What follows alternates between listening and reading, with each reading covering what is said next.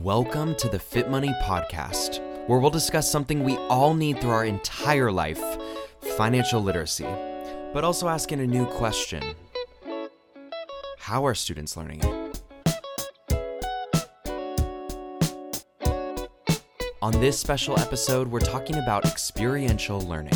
I think we've all said at one point, why didn't I learn this in school? Or even, I'm never going to use this in the real world. When they're in school, they're learning about geography and they're learning about, American literature. But when they're learning about how they'll navigate those decisions, light bulbs go on for them. I do enjoy it because it's actually very informative, and it's not like a class. It's something we're actually going to need to use in the real world. It's no easy job preparing students for that real world, but the Credit for Life Fair definitely is.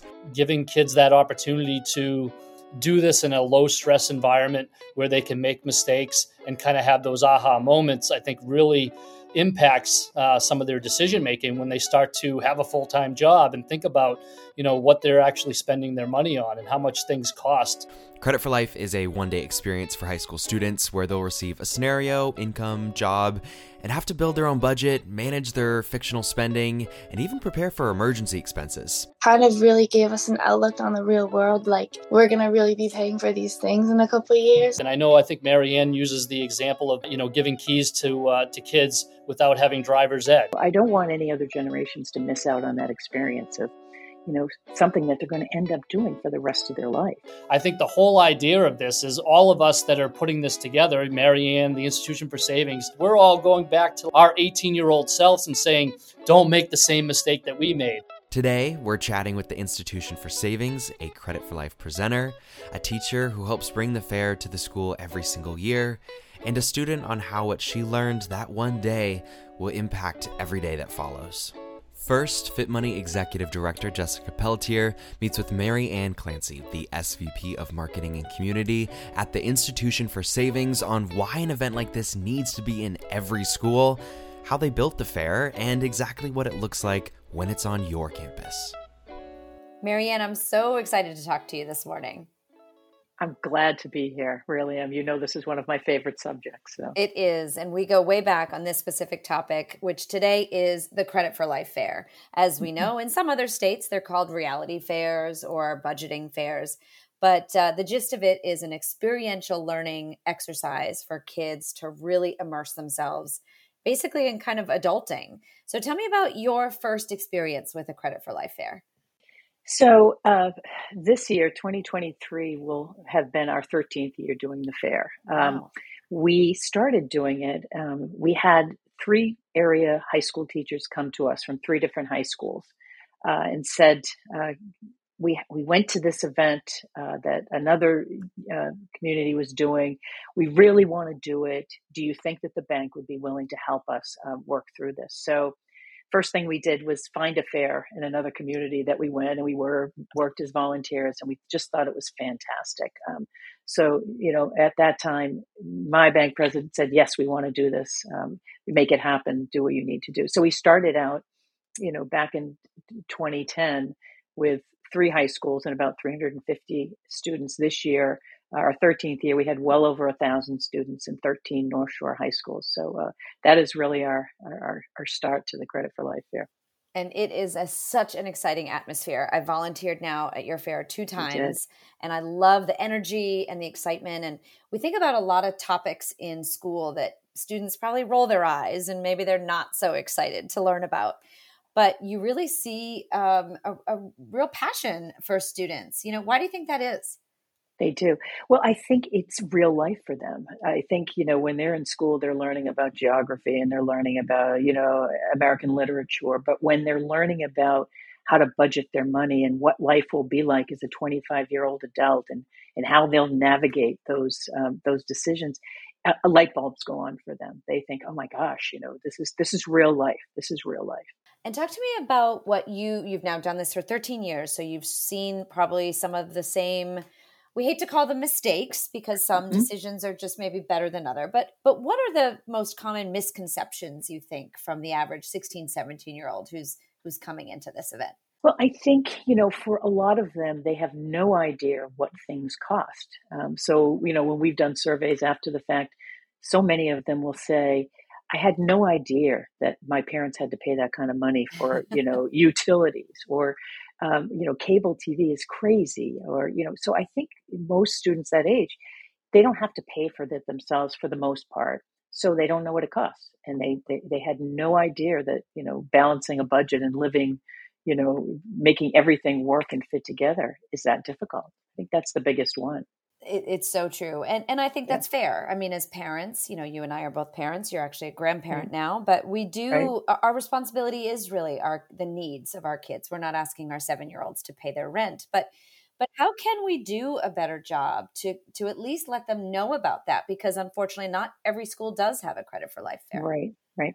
Well, I think, and you said it, Jessica, we're parents, so we want to make everything easier for our kids a lot of times. So, but it's not always making it easier for them if we hide money from them. When I grew up, you didn't talk about money. We didn't talk about where it came from or how much we had or even salaries. I had no idea what my parents made as a salary, no idea what they paid for a house.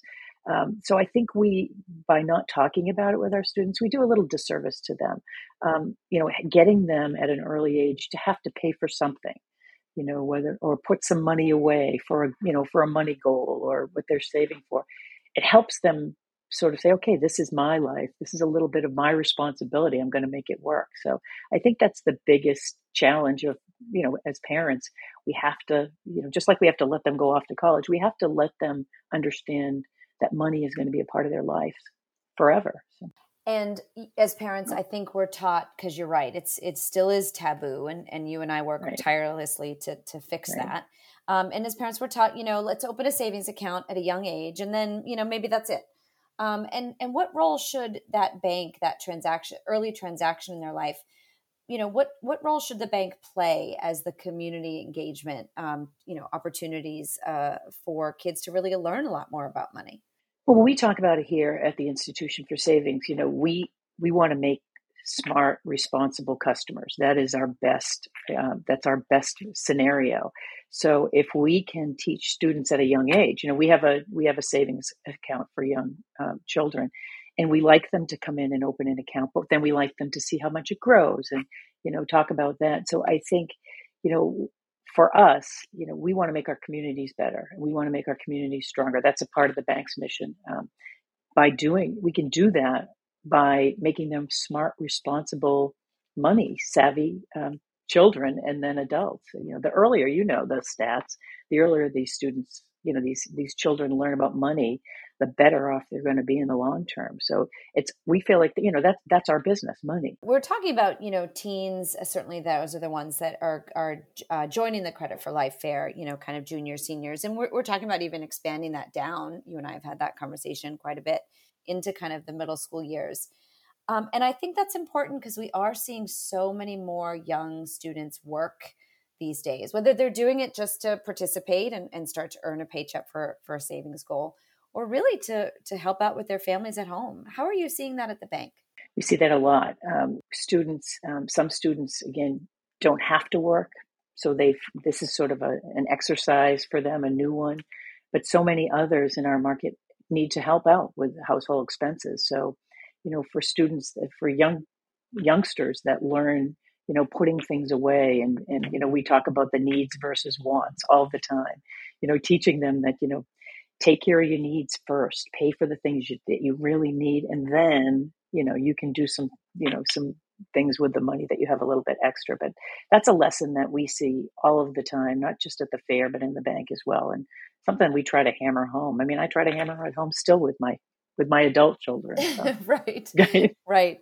So we know the Credit for Life, you are basically building a budget, and we all say, start with the most expensive items first, because obviously that's going to take a significant portion of your monthly salary. But do you have a favorite booth, and tell me why? That's a good question. I guess my favorite booth now would be the Life Happens booth, the booth that we changed the names up a couple of years ago when we went online to make them more realistic to the students. And students, they could be going along, and it's really not a booth, it's an experience, but the students could be going along, doing really well, being really careful.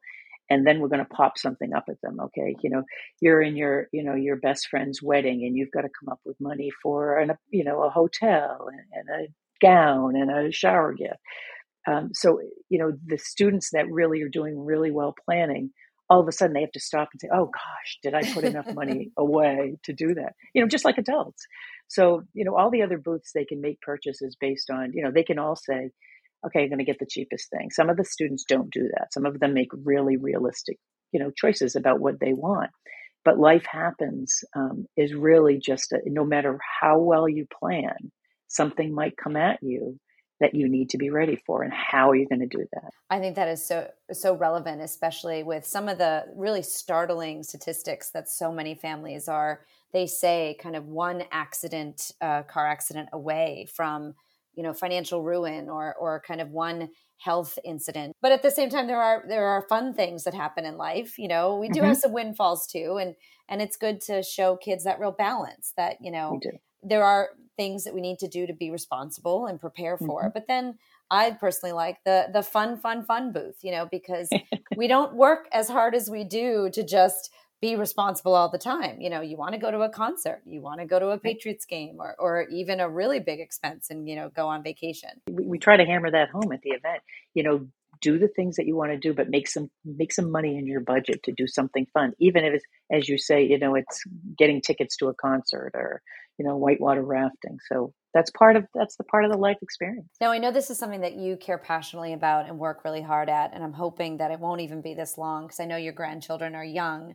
But what is it that you hope about their future education experience that might be a little different in our schools today? Well, I hope that eventually, very soon, it'll be part of the curriculum in all public schools. I mean, we are one of, just half of the states in the country already mandated that students have to take a personal finance course. And, I was lucky to grow up in a household where my parents did help us understand a little bit about money, but not everybody's that lucky.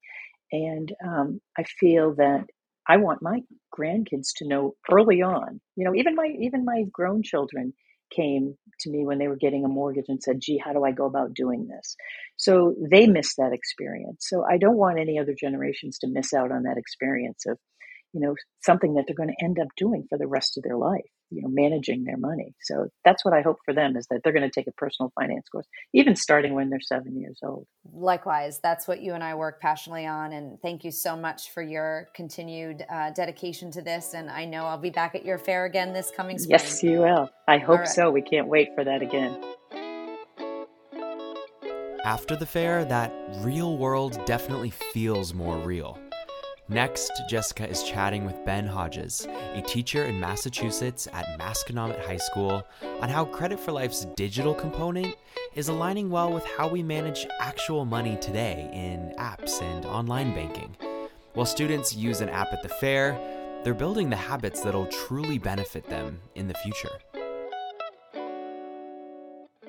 Hi, Ben. Thank you so much for joining us today. Thank you for having me. So we are back to school. It is that time of year. So I hope you're surviving. I know you are at Masconomet, which is a phenomenal school up on the North Shore of Massachusetts. Tell me about your role at the school. Yeah, so I'm the Director of Digital Learning and also the Business and Computer Science Department Chair. So I wear quite a few hats, in regards to, the technology and the integration, with a lot of the things that teachers are doing, some great things teachers are doing with technology in the classroom. And more so now, I would assume you're seeing your role and more integrations in that digital learning space, especially after the pandemic. Yeah, I mean, especially after COVID. I mean, teachers that maybe were a little bit hesitant to use technology are pretty much fully integrated at this point.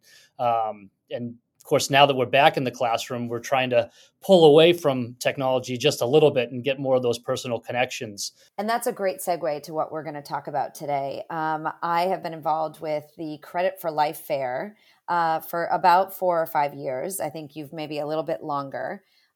We've already talked to our listeners about what that fair is, but now such a great opportunity to bring in a little digital learning, but as well as that in-person experience. Yeah, so last year was trying to get back to normal, bringing the kids back to in-person. which we hadn't really done like kind of that big, in person without the issues with COVID in the last couple of years. But it was nice to have the kids be able to walk around with the app and go to the different booths and things like that, and start to, learn a little bit about how to budget. Because I think that's something that, I have teenagers at home, and that's, even with jobs, that's something that they have a tough time wrapping their heads around, about the amount of money that's coming in each month, and then also the amount of money that's going out. And I feel like more so with kids today, with the availability of things like apps. I can have a Dunkin' Donuts app, and it's so easy to, you get these points and like, oh, I need to spend these points by, the end of the week. And I just feel like the amount of money that they're spending, week over week and month over month, all that stuff starts to add up. And a lot of them aren't equipped with, the personal finance skills that a lot of us just kind of learned on the job, and some of us did a good job of it and some of us didn't. And I feel like giving kids that opportunity to do this in a low stress environment where they can make mistakes and kind of have those aha moments, I think really impacts some of their decision making when they start to have a full-time job and think about, what they're actually spending their money on and how much things cost. About how many students do you think now are working part-time jobs, perhaps to help save for college or save for that first vehicle or whatever that great, expense is? I feel like it is going up quite a bit. Yeah, well, I think the fact that minimum wage is, $15 an hour, a lot of these kids are taking that opportunity to, get those jobs, whether it's at a gas station, grocery store, all four. I have 4 kids that are 14 years and older, and they all have jobs and, in different realms, some at, Market Basket, and just being able to, do the direct deposit and get that money going into your account, and having that debit card and starting to,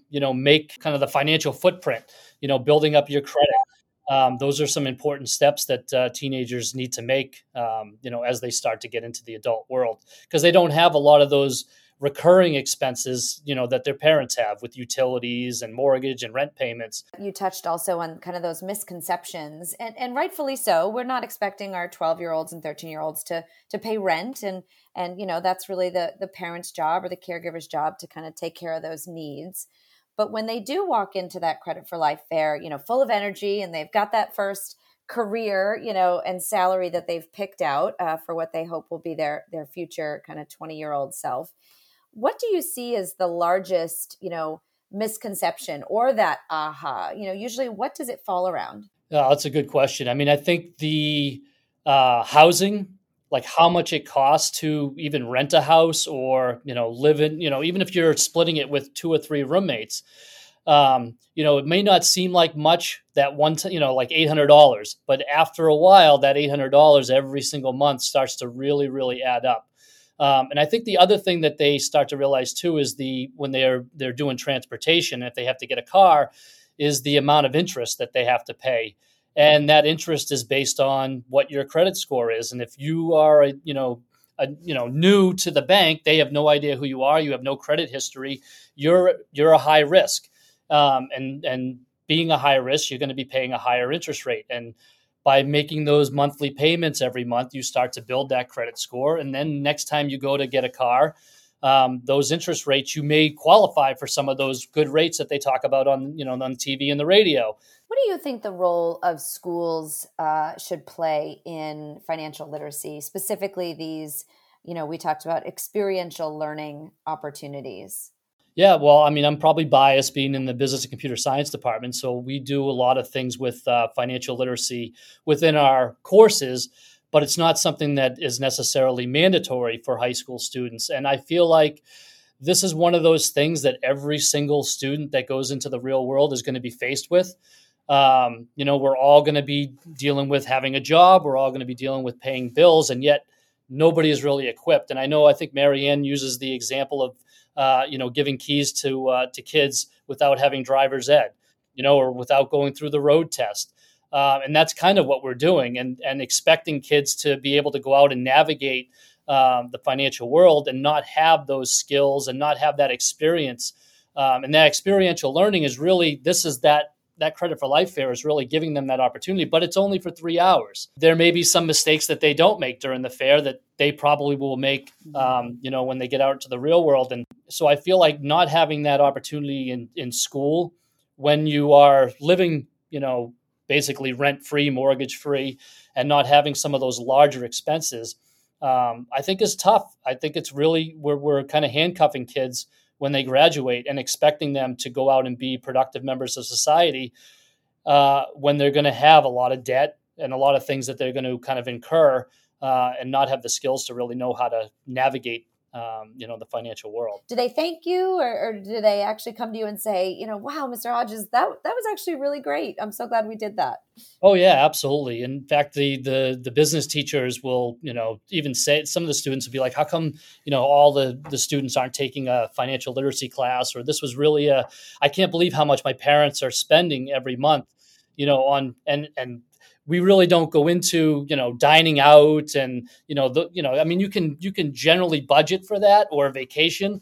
But then when you go on vacation, all the things that you need to do while you're on vacation, whether it's the taxis, whether it's, grabbing some food, dinners out, things like that. It's definitely an eye-opening experience for the students, and it's a great opportunity for them. Well, as we both know, adulting is not easy, and hopefully opportunities like this and classes like yours can really, set students on a great path. And I also see that a lot of the adults in the room, I think, have something to learn as well. Do you look around your colleagues and see them kind of also having perhaps an aha moment? Oh, yeah. I mean, I even walk around sometimes and just kind of like, maybe I could, budget a little bit better on a couple of things. Maybe don't say yes to, we don't need to go to a Red Sox game this summer, or, there's always things that are pulling you. And I think social media is a difficult thing for the kids to navigate too, because every time you go on there, you scroll through and it's everybody's on a vacation or everybody's doing something fun, and you kind of feel like you're missing out on something. And maybe we need to have a social media where it's just we're sitting in the office all day, pushing papers or whatever, answering emails. So the kids actually see the reality of what life is. Absolutely.